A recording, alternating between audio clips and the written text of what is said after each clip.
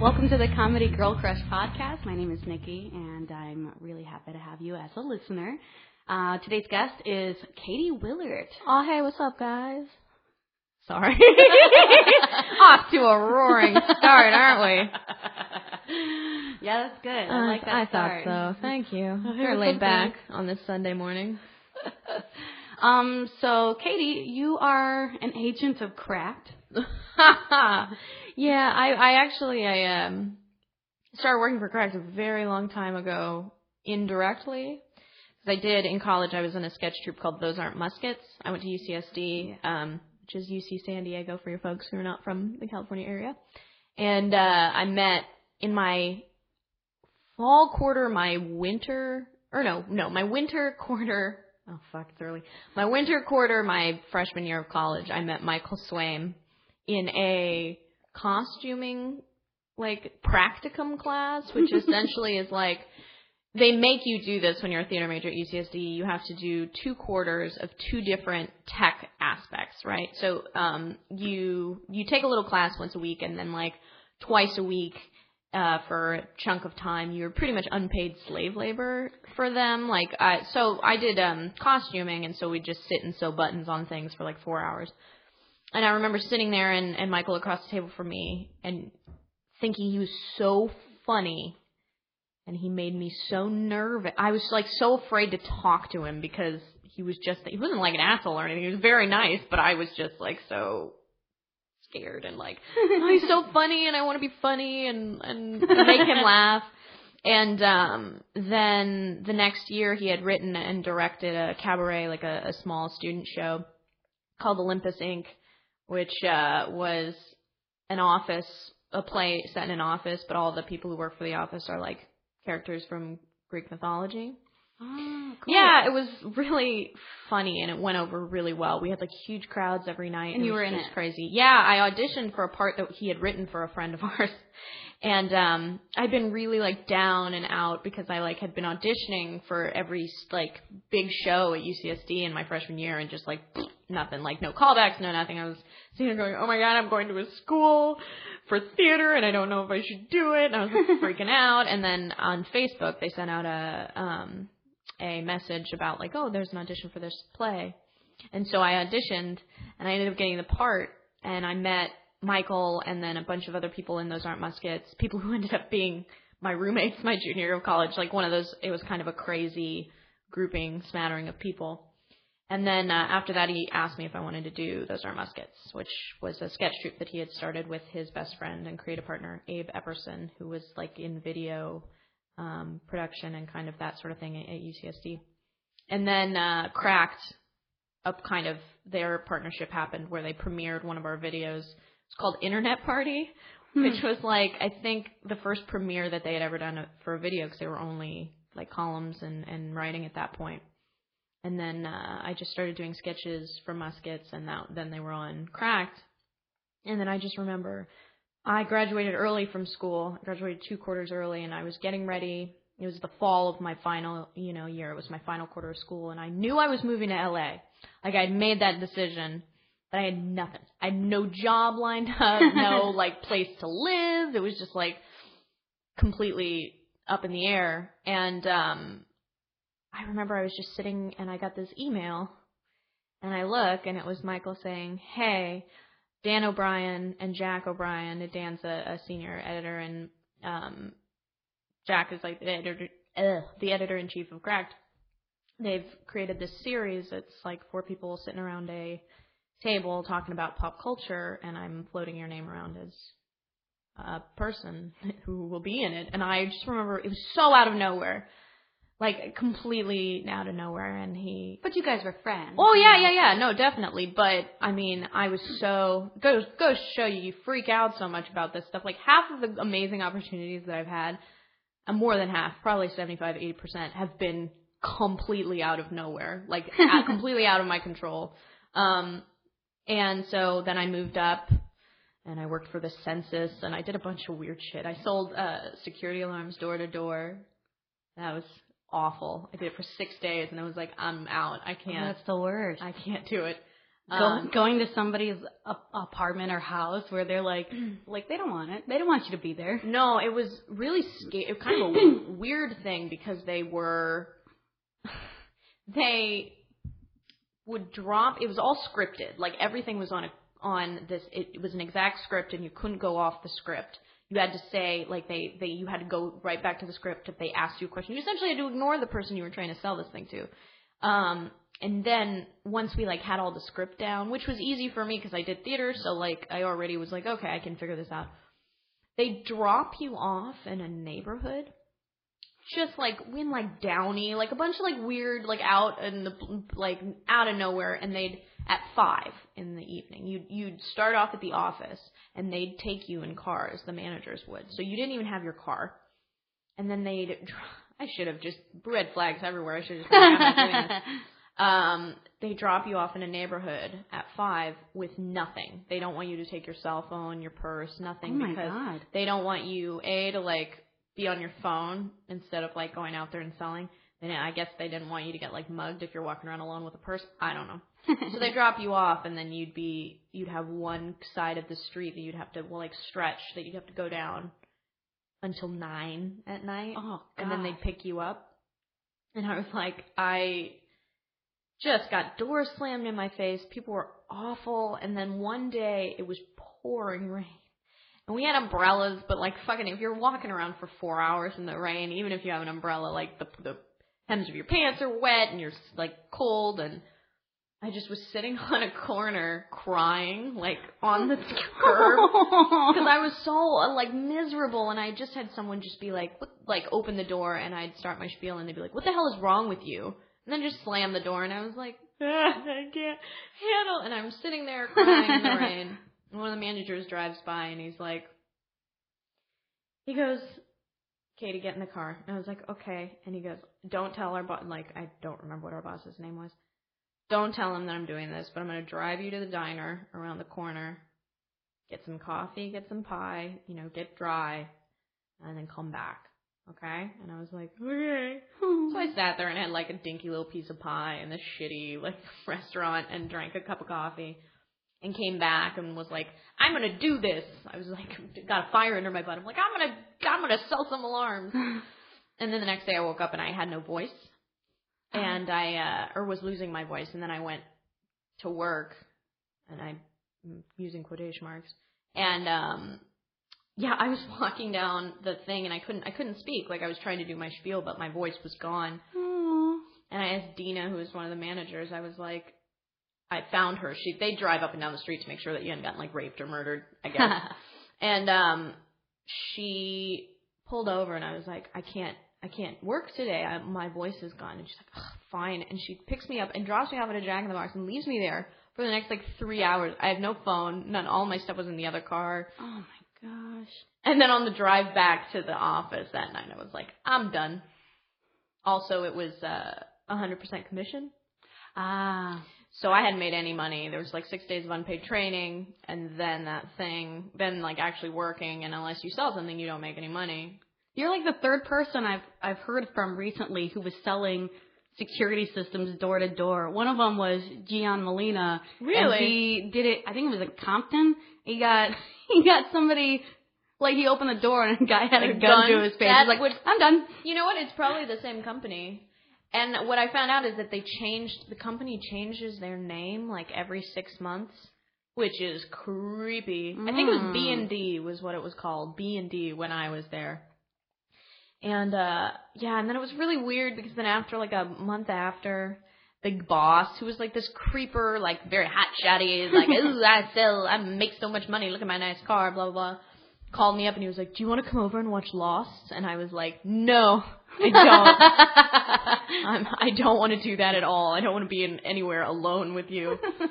And then I just quit. And then I started working for the census and doing after hours at night and doing sketch for Cracked on top of after hours. And so you moved here, you were selling alarms, not making any money, I'm sure. Nope.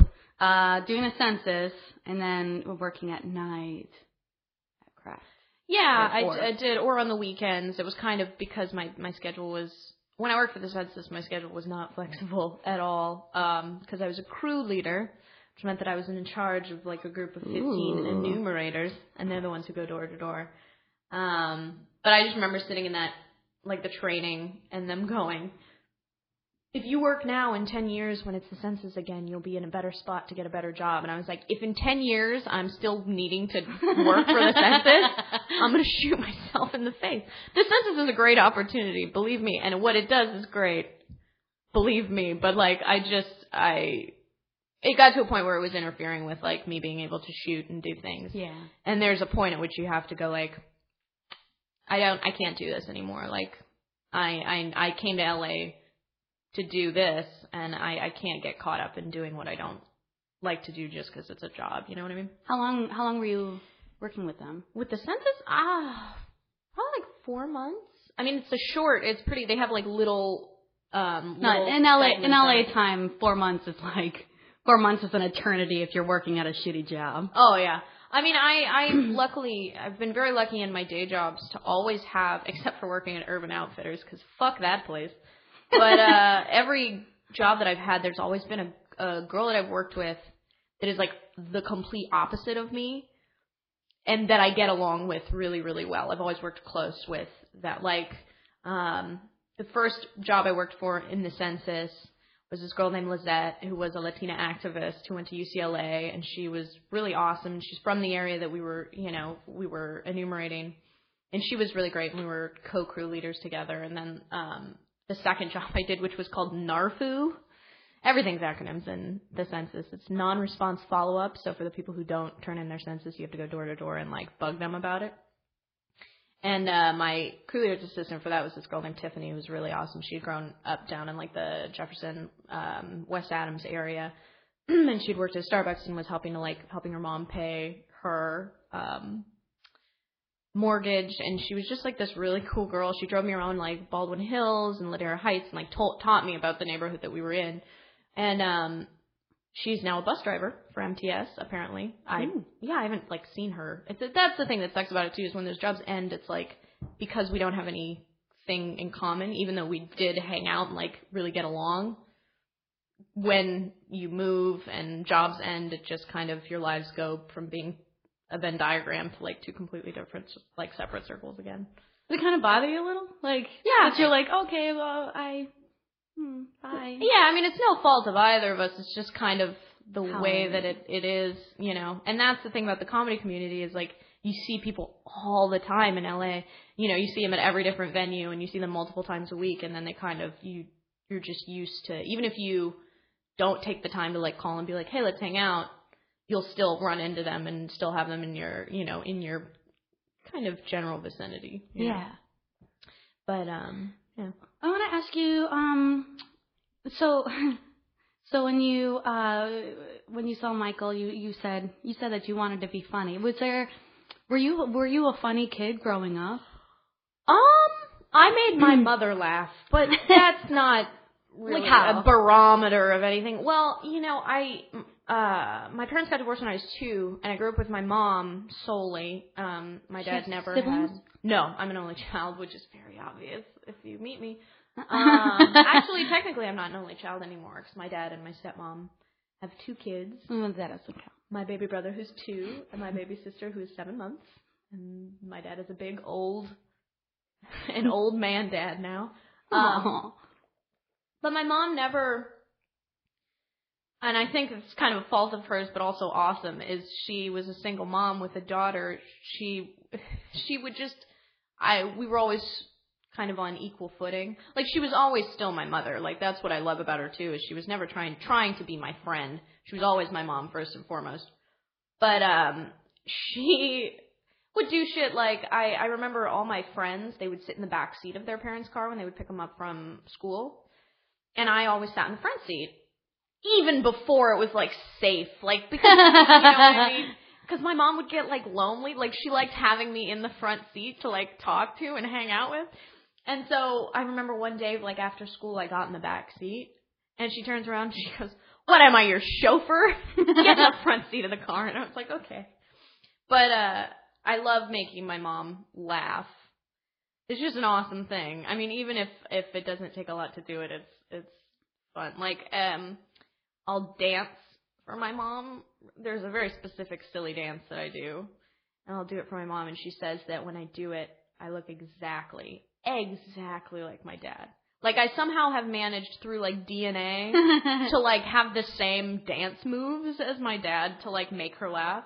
Because she told me that once when she was pregnant with me, she was having a really shitty day. I think she was, like, 9 months pregnant. Like, she was about to have me, and it was hot, and she was, like, just miserable. And my dad comes into the kitchen in, like, tighty whities and just starts dancing for her to make her laugh, and she peed all over the kitchen.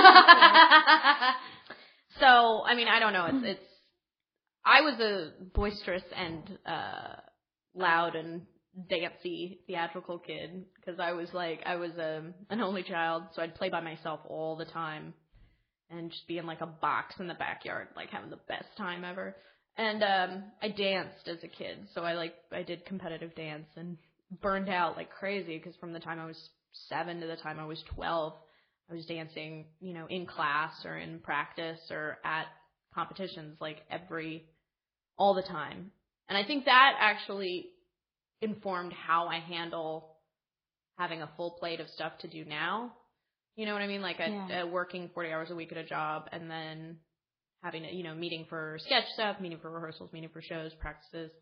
I just kind of learned how to deal. Like that's where I thrive is when I'm booked solid. Mm-hmm.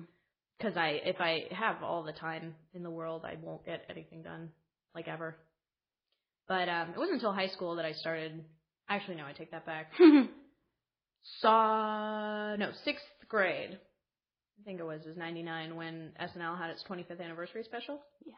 I watched it when it was on the TV, and I taped it from the television because I was like, I just started getting into SNL, and this was back when on Comedy Central they'd play it all the time. Like pretty much any time during the day they were playing SNL, and it was before E got the rights to it, and they don't play any of the stuff anymore.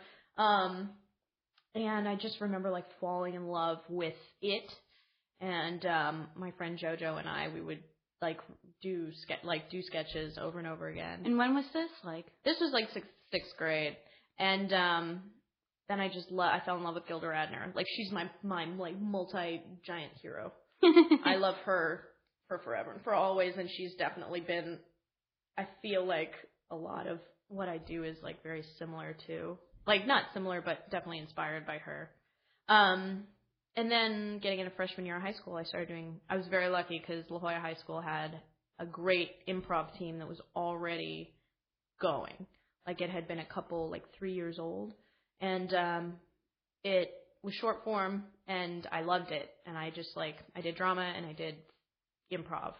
And then I started working at the theater that sent out the teacher at the National Comedy Theater in San Diego. Yeah. And I started working and doing tech and house management for the theater. I did that for I think like 5 years from high school through college, and doing their college team and just like really getting into improv, and then getting to LA and doing long form and feeling awful about myself for so long. Well, how long have you been here? I've been here 2.5 years. Okay, you're still a baby. Yeah, I haven't been here that long. I'm just trying to get through it without like too much. I'd say you're doing pretty well. Well, thank you, Ellen. Yeah, that's interesting. Like there are a lot of high schools who do improv, but like I went to a high school that had an improv team, like. But it was very, like, short-lived, and I was way too scared to do it. I was like, whose line is it anyways? I'm not fast enough. Like, oh, my God, new choice. New choice, poop. It's always poop. But that's cool. Like, you got to have that experience, like, as a kid. Do you feel like that benefited you, like, now? Or do you think that either way you would have been, like, you would have been in the same position? I think it definitely helped because in Outliers, Malcolm Gladwell talks about the 10,000 hours thing. You can't master something until you've done it, practice it, or perform, done it for 10,000 hours. Which is why the Beatles were so amazing, because in Germany they were playing like 8-hour shows, 7 nights, 7 days a week or whatever. And by the time they came back to England, they had already had a year's worth of, like years and years and years worth of performance in such a little amount of time. Of course, and be creative. And I think that doing improv, because improv at La Jolla High was actually super popular. Like, we'd have a show a month, but the show, we had, I think, like a 600-seat auditorium, and it was almost full. Oh, wow. You know what I mean? Like, that people would come, and it didn't matter who, like, the football jocks or whatever. People would come because it was really fun, and it was something very different, you know? And I think... It wasn't Les Mis. Yeah, exactly. It wasn't, we weren't doing, what did we do? We did A Piece of My Heart, a Vietnam play. We did Five Were More in the Same Dress, which was great. That's an Alan Ball play. Cabaret, which was far too inappropriate. Oh my God. Yeah. I was Helga. You know, I'm like a father to her, so when she's bad, I spank her, and she's very, very, very bad. We're in like lingerie, and I think, maybe 18. I'm like not even sure, which is just like suspect to begin with. But I think getting up on stage, like having that practice, you know, having practice once a week was grounding, and meeting for the club meeting, and then doing the shows. And then also, you know, working at the theater, just being around a lot of improv. But like I said, short form and long form are two completely different beasts. But I think what short form did for me was allow me to be more confident and comfortable on stage. So that when I started long form, it wasn't my first time ever on stage. And I also did a shit ton of theater, you know, in high school. So I already understood about projection and like confidence on stage. That's a huge benefit to people in improv. If they've already had like even just a little bit of theater experience, like, oh, okay, the basics. Yeah, like stage, about pantomime and about like facing the audience and speaking up and being clear. It's funny how those little things really do make all the difference in the world about whether or not, because if your audience can't hear you or understand you. Yeah. You could be saying the funniest thing in the world. And they have no idea what it is. Yeah. Yeah. Okay, so was your mom a funny person, or was... She's funny inadvertently. She doesn't do it on purpose. That's the best kind of funny. My mom's super I don't know, she's really introspective and very sweet. Yeah. Like, she's very kind and sweet and very supportive. She's, like, unfailingly supportive. Like, no matter what I did, regardless of whether it was comedy or bioengineering, which would never happen, or whatever, you know what I mean? Like, she just would always be behind me 110%. I think, like, the humor comes from my dad. My mom's really funny, though. But like I said, inadvertently. And yeah, my dad, I have his like anger, but I also have his humor, which is great. You know what I mean? Like, that's. I read your blog about that, about your father. Was it the Father's Day one, or was it the my relationship with my dad for Slacklust? I think it was my relationship with my dad for Slacklust. Yeah, it was. That was an interesting thing, kind of writing it, because my dad is I think he gets super self-conscious about like his actions and what he's done, and I went and visited actually like a couple weeks ago. I went to Oklahoma City to visit him and my stepmom, my brother, my sister, and my grandma. And we were driving back from Norman, where he lives with my stepmom, back to Oklahoma City, where my grandma lives. And we don't talk a lot. And it's not I don't always equate it with like a bad thing. I just think we both have two completely separate lives, and we care about each other, but like we're both both out of sight, out of mind people. Like, if he's doing his thing and I'm doing mine, and we just don't like talk or whatever.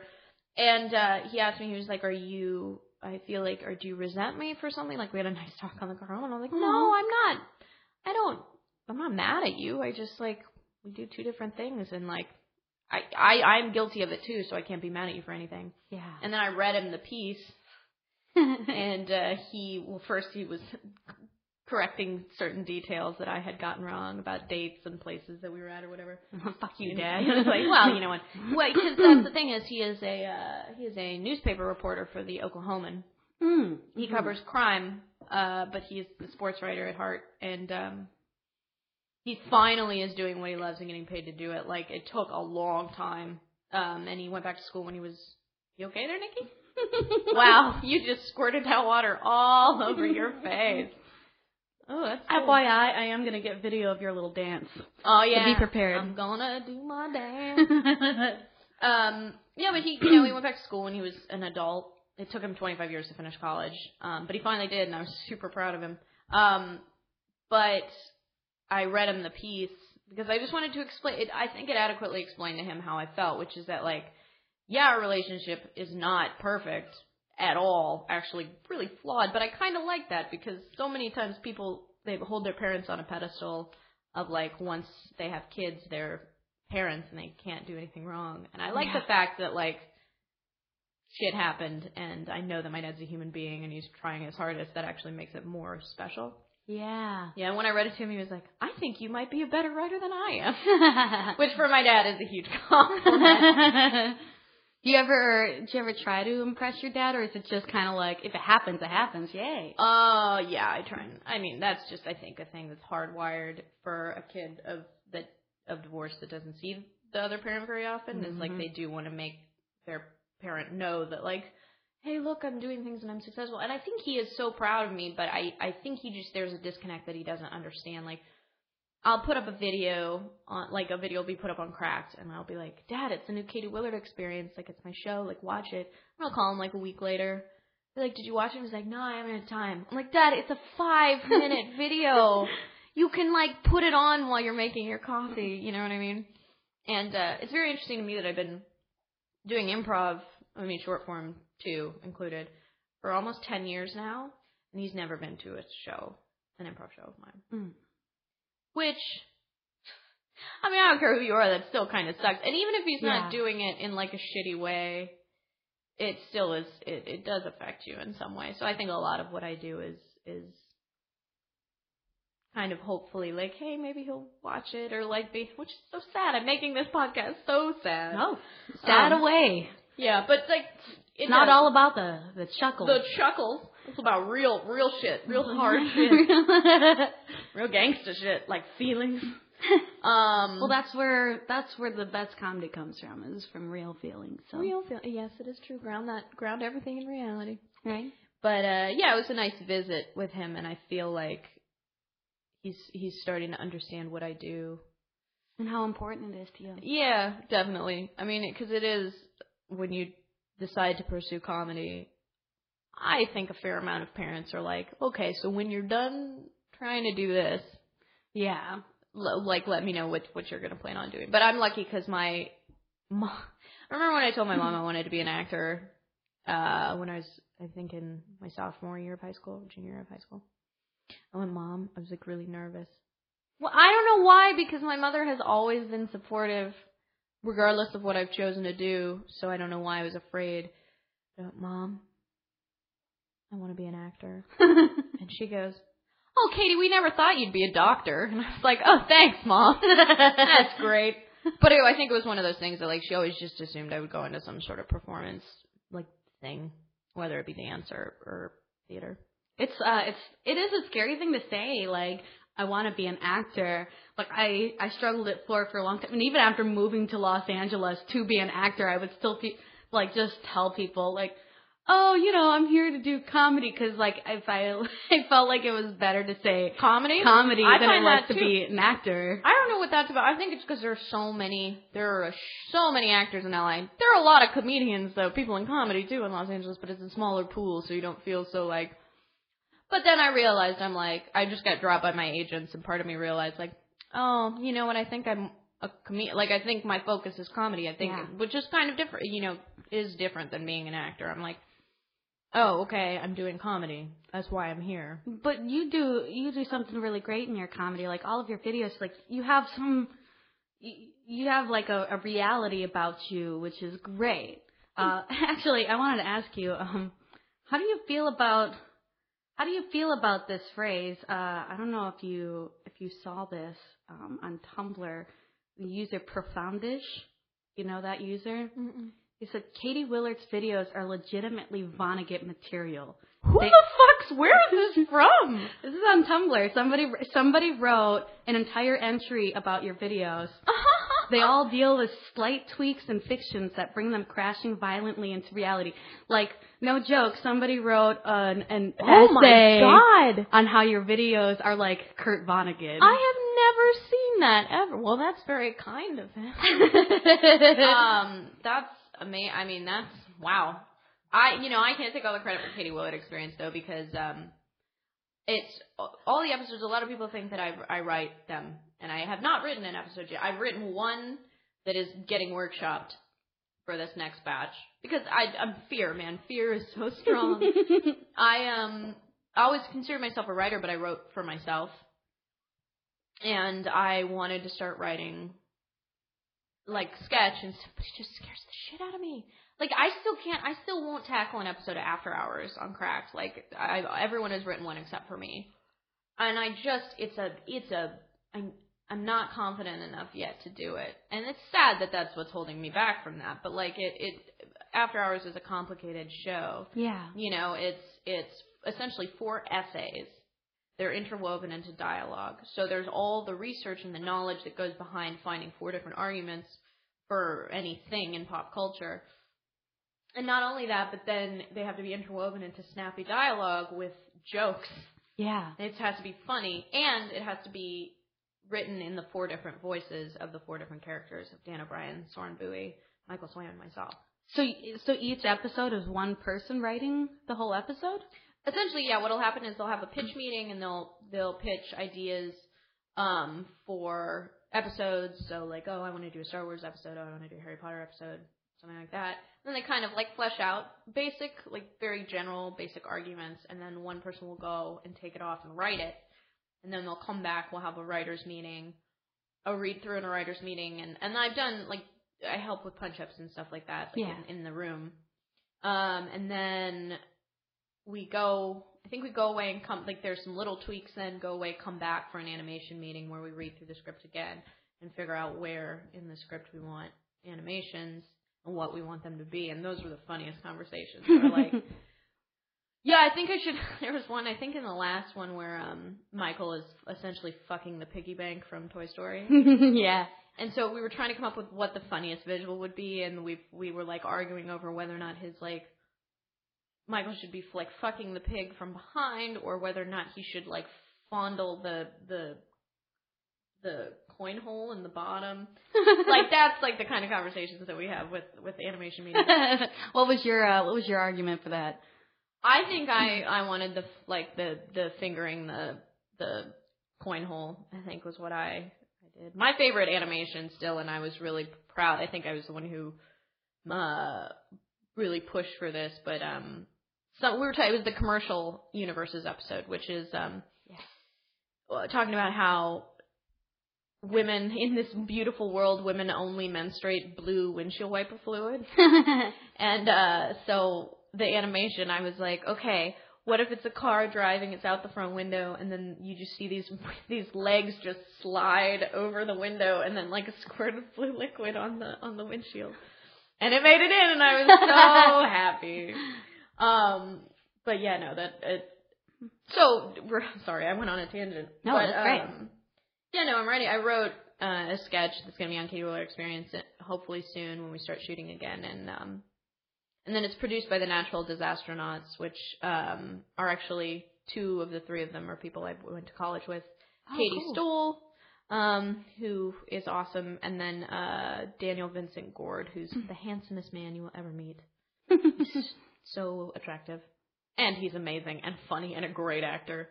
But yeah, they produce, and then Daniel's brother Will, who's a great director and DP, and they produce Katie Willard Experience, along with a guy named Kevin Best, who's a friend of theirs who just kind of joined the group, and James Kalin, who is kind of a grip / everyman.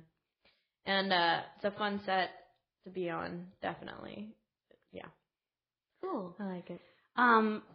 That's interesting that you say that you're afraid to write.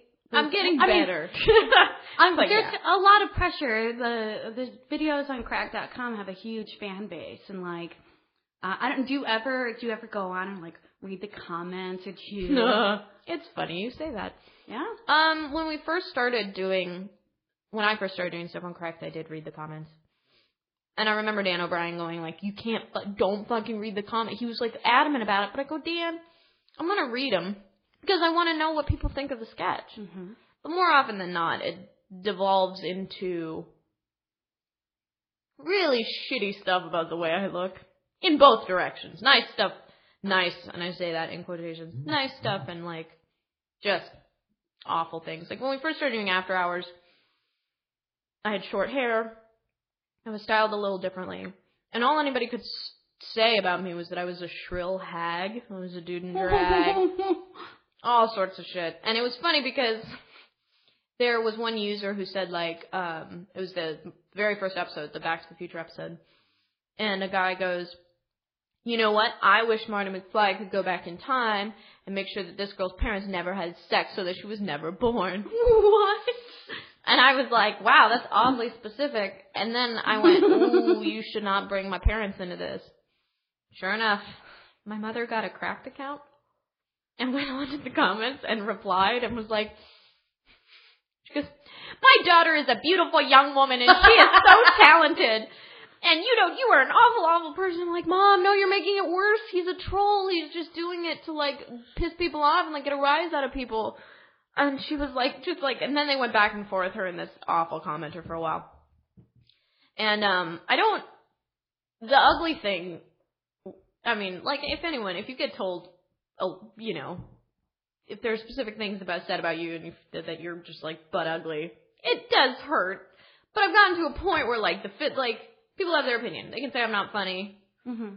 That's their opinion. They can say I'm ugly. Also their opinion. Okay, that doesn't bother me. But recently, we did a great video for Katie Willard Experience that I'm so proud of because it's beautiful.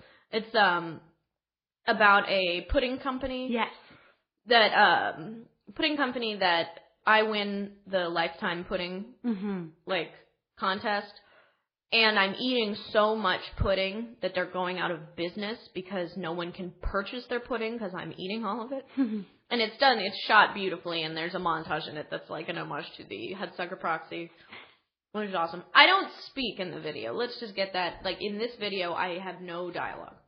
And I'm also not in it for that often. I'm just I'm interstitial, like, eating my pudding. But your face is great in it. Thank you very much. But someone on it baffles the mind. I said no things. I said nothing in this video, and the trolling was just, in the comments, was just ridiculous. At some point, one guy says something shitty about me, and a bunch of people, like, responded, like, oh, don't be an ass, like, why the fuck are you being an asshole, that sort of thing, which I love, because for all the bad comments, there are people who are always going to jump to my aid, which is lovely. But then he responds, no, no, no, no, no. She's ugly, annoying, untalented, unfunny, with no taste for fashion, etc. Fine. That's okay. That's his opinion. Maybe I don't dress the way he likes. Whatever. I don't care. It's a video. Right. I know, right? And, but this is the part that pissed me the fuck off. He goes, from the behind the scene footage that I've seen, which, first of all, it's a lie. He is there's no behind-the-scenes footage of anything anywhere, I think, for Cracked. Like, at all. So he's just lying, which I hate. And then he goes, from the behind-the-scenes footage that I've seen, I have it on my phone, she's also a bitch, psychotic, and ungrateful. Why are these people keeping her at Cracked? What? And that hurt my soul. You know what I mean? Because if I am anything, I am supremely grateful every single day that I wake up and get to do this. And so for someone to say that I'm ungrateful is like, and he's such an ass. He's just just an asshole. And he's doing it to get a rise out of people. Yeah, because a lot of people really like you. Like, and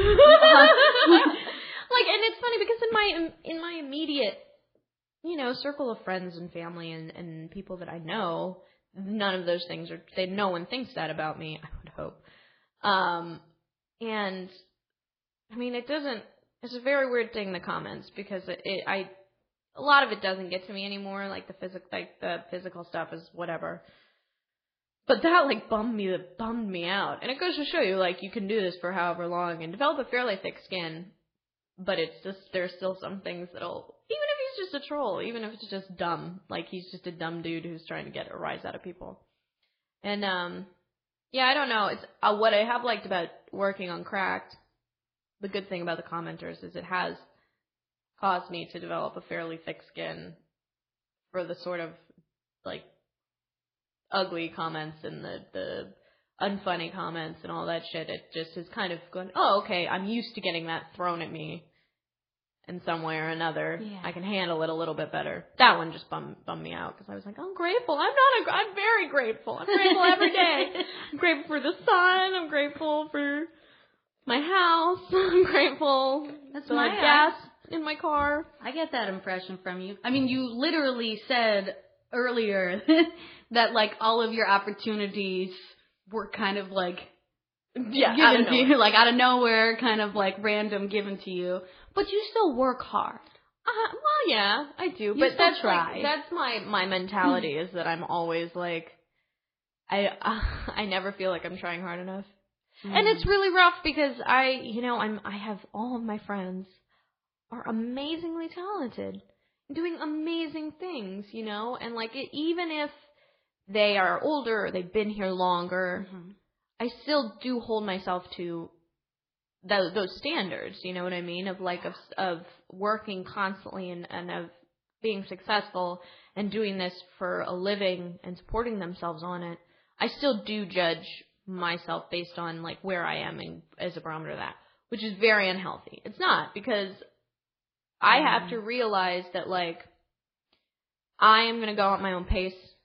Yeah. I'm going to do what is comfortable to me. And like my big thing is I always like, get hard on myself for everybody at Cracked is multi-talented. Like just can edit, can do Photoshop, can write, can act, can play musical instruments, can do After Effects.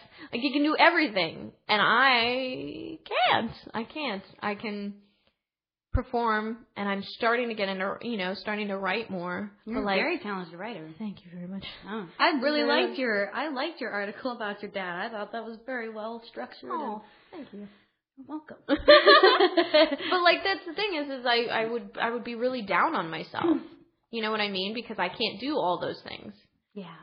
And I'd be like, well, do I really want to learn photo? Like, is it like a nagging thing to learn Photoshop? And I'm like, well, not now. And then it's like, okay, well, that's not what I'm supposed to be doing right now. You know what I mean? Like, I just got to go at my own pace. And there's this woman that my mom and I love. Her name's Florence Scovel Shin. She's a metaphysician from the 1920s. She's got a book called The Game of Life and How to Play It, which is kind of from that whole big, like, Think and Grow Rich. It's all in the same kind of time period. Yeah. And she says this thing, there's a thing that you are to do, a place that you are to fill that no one else can fill. I'm paraphrasing. But essentially that, like, whatever you're doing is exactly what you need to be doing. And it's only when you try and have, like, the same success or the same pathway as other people that you find that you're not getting anywhere. Yes. And I think Joseph Campbell talks about, oh God, I'm getting on one of those people. I think Joseph Campbell talks about how when they were going to find the Holy Grail, they set all the knights on different ends of the forest, and they had to cut their own path to find the Grail. And if they ran into someone else's path, like onto an already trodden, wow, I really used that word, trodden path, then they had to try and go their own way because that they would not lead them to what they needed. Which I kind of like that visual of, like, with a machete. Yeah, because knights had machetes, right? That's the thing that happened. Yeah. I fucking love that somebody referred to your sketches on Cracked as genuine Kurt Vonnegut material. But no, I think that's pretty accurate. Like, one of the best things about Cracked is how intelligent it is. And it's amazing in the world of the internet where, like, the things that become popular are these, like, geared towards these, like, preteen, like, teenager, like, dick jokes and bombs exploding. Cats. You've got this beautiful site that, like breaks down the world. And you're a part of that. I know. The Cracked fan base is insanely amazing. They're super loyal. And what I love about Cracked is you can go and read 3 articles and be far more educated than you were when you started reading. Like, just learn interesting things. And what I love about the videos is that they're always really intelligent. Yes. Even the ones, that are, I don't know, that have, or sexual or whatever. Like, even, it's just, everything has that intelligence to it, which I appreciate. Filter. Yeah. Smart filter. Yeah, like, Cody Johnston from Cracked, he does this video. He's done one episode, and I think they're doing another one called Wonders of the Science. Yeah.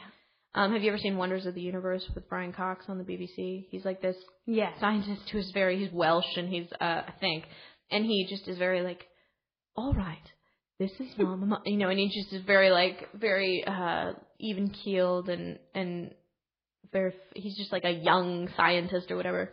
And Cody is doing Wonders of the Science, which is like a parody of that, and it's so funny. It's just because it's taking all those tropes of this kind of science show and making it nonsense. Like the what the science is nonsense. And not only is everything written well, but it's just shot. Like everybody we have on our team is just DPs and editors, and it just is awesome. I mean, it's a small team. I think in total, the video production team is in a cave, and it's like Michael, Cody, Abe, Adam Ganser, who's our producer, and then Dan writes, and Cody. Did I say Cody already? Cody, and then some of the a lot of the writing staff kind of do crossover. They write articles and they also write sketches and things. But it's just like the quality of, like, to see from Internet Party to now, like what Abe is shooting and how it's edited and things like that is just like, it's a beautiful kind of progression of growth to see that. I want to talk about the past, individual past again. Mm-hmm. Do you mind because I understand that mentality of like, oh my gosh, like I can't do all of these things. And, you compare yourself to other people and you think like, wow, this person is so multi-talented and like I can't do any of that. And then it's like, oh, I wasn't interested in doing any of that. Yeah, it's this weird jealousy for things you don't actually want to do. Yeah. But then you probably have these skills that they don't have that allow you to kind of I view people skills as just as important as like a technical skill. Because then it's like, oh, I've got the people skills to be able to get these people to come and do this thing for me that I can't do. Yeah, I mean, it's like, I can tap dance. I don't think anybody else at Crack can tap dance. I got that going for me. But no, it is, I'm a big proponent of, I love meeting new people, mm-hmm. and I love making friends. What I hate about Los Angeles is this networking thing, because it's so dishonest of like going into a conversation with a person and your sole objective is to work with them to make that but work with them in like a way to propel yourself forward. I don't like that. I like just being friends with people. And then like that's what happened with Cracked and with Those Aren't Muskets. As I did one sketch and then these people became my friends, and then they just wanted me to be in more things. And I love the environment of working with your best friends. Yeah. It's the best thing. You know what I mean? Like I do find that just, I don't know, just being honest and hanging out with people you really like, and if you find chances are you'll find like-minded people as you, and you'll complement each other really well in terms of skills that you have and things that you want to do and who can do what, And I may not have filming, may not be a DP, or I may not know how to edit, but I have who I am and what I bring to the table and my performance and like. Mm-hmm. That you have value. Sort of, and that's just as important. And I think that that people think that because they can't do a million things or because they don't have any that sort of technical skill that they're not as valuable. And I think that I don't know, I don't think that's the case. But I'm not saying, I think you go to school for engineering, right? Yeah. You go to college for engineering, and then you get an internship where you're at an engineering firm, and then you graduate and you get a job as an engineer. And you're constantly learning. You're constantly putting what you've learned into practice, and you're learning new things, and you're getting practical experience in that area. So many people in the art, like with arts majors or English majors, they graduate, and because it's not as much of a straight path to get to a career, they get a job doing whatever, and then they don't realize that you need to continue your education, like that because just like every other sort of career, you have to continue your education, and like whatever that means for you. So like maybe someday I will want to learn Photoshop.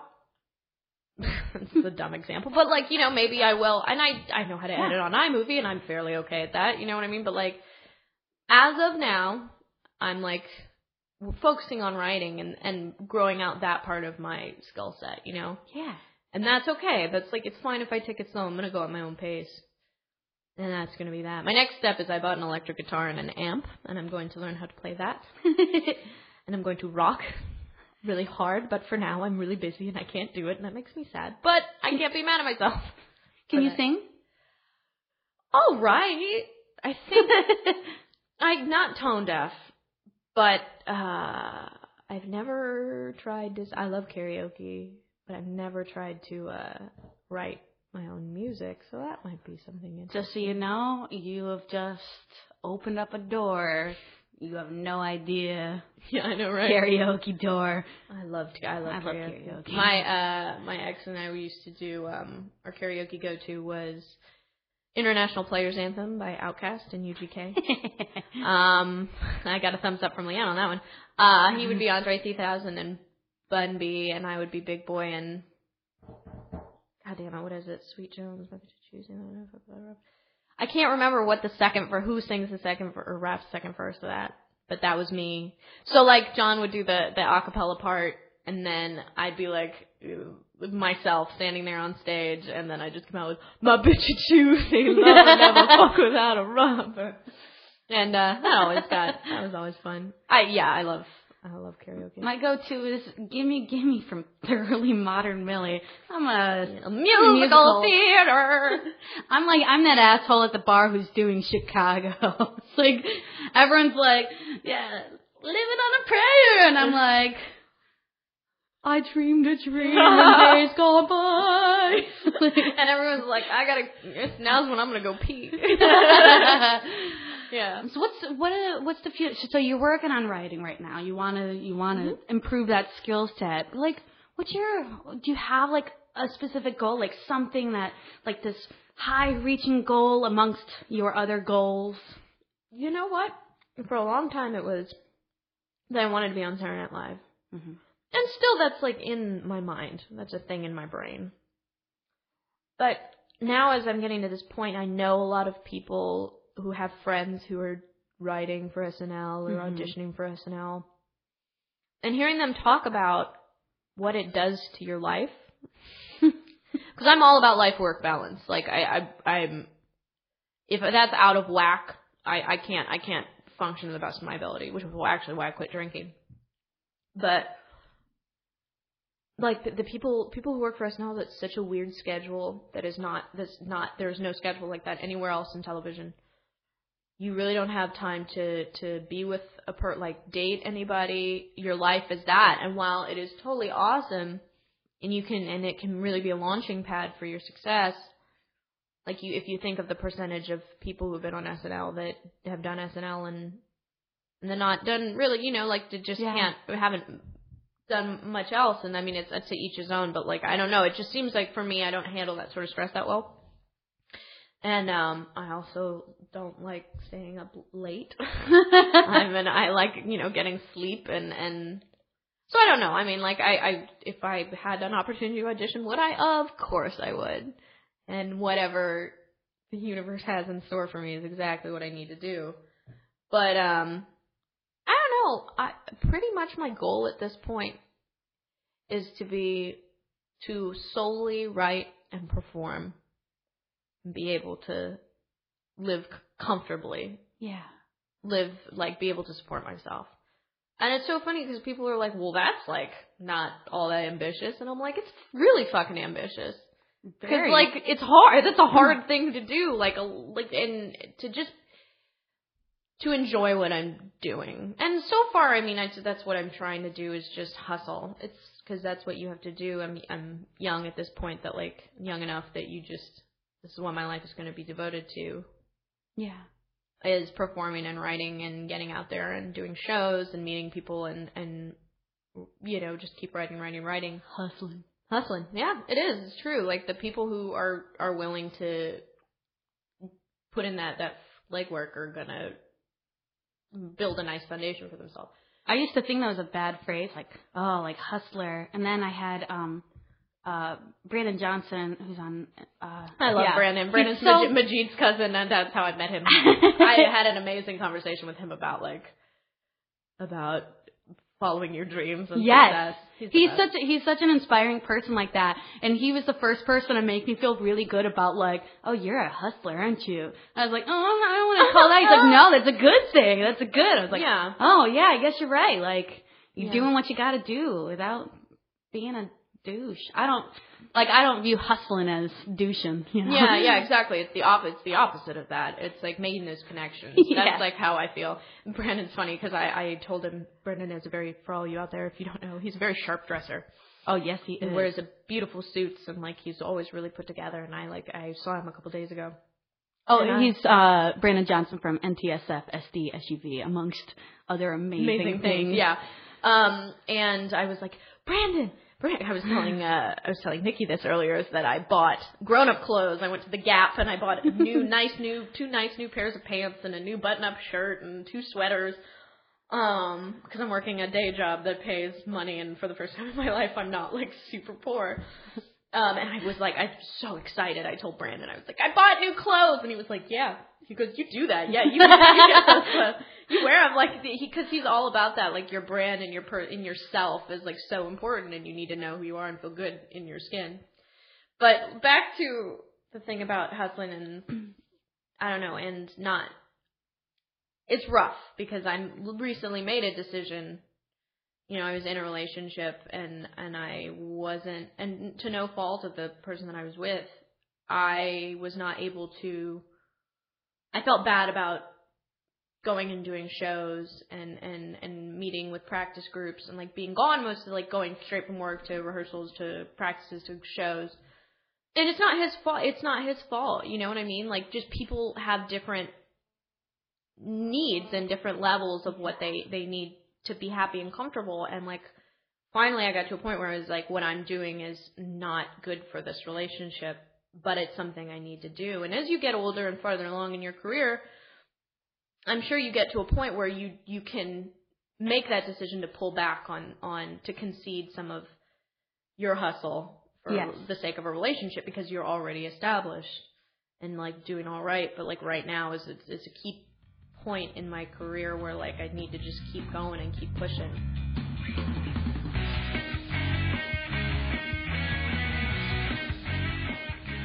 Thank you to Katie Willard. You can catch her videos at cracked.com or ucbcomedy.com as part of the UCB Beta Team Muddleberry. Special thanks to Leanne Bowen and to you for listening to the Comedy Girl Crush podcast. If you liked what you heard today, hit subscribe and leave a comment. Tell me who your comedy girl crush is, and I'll try to get her on.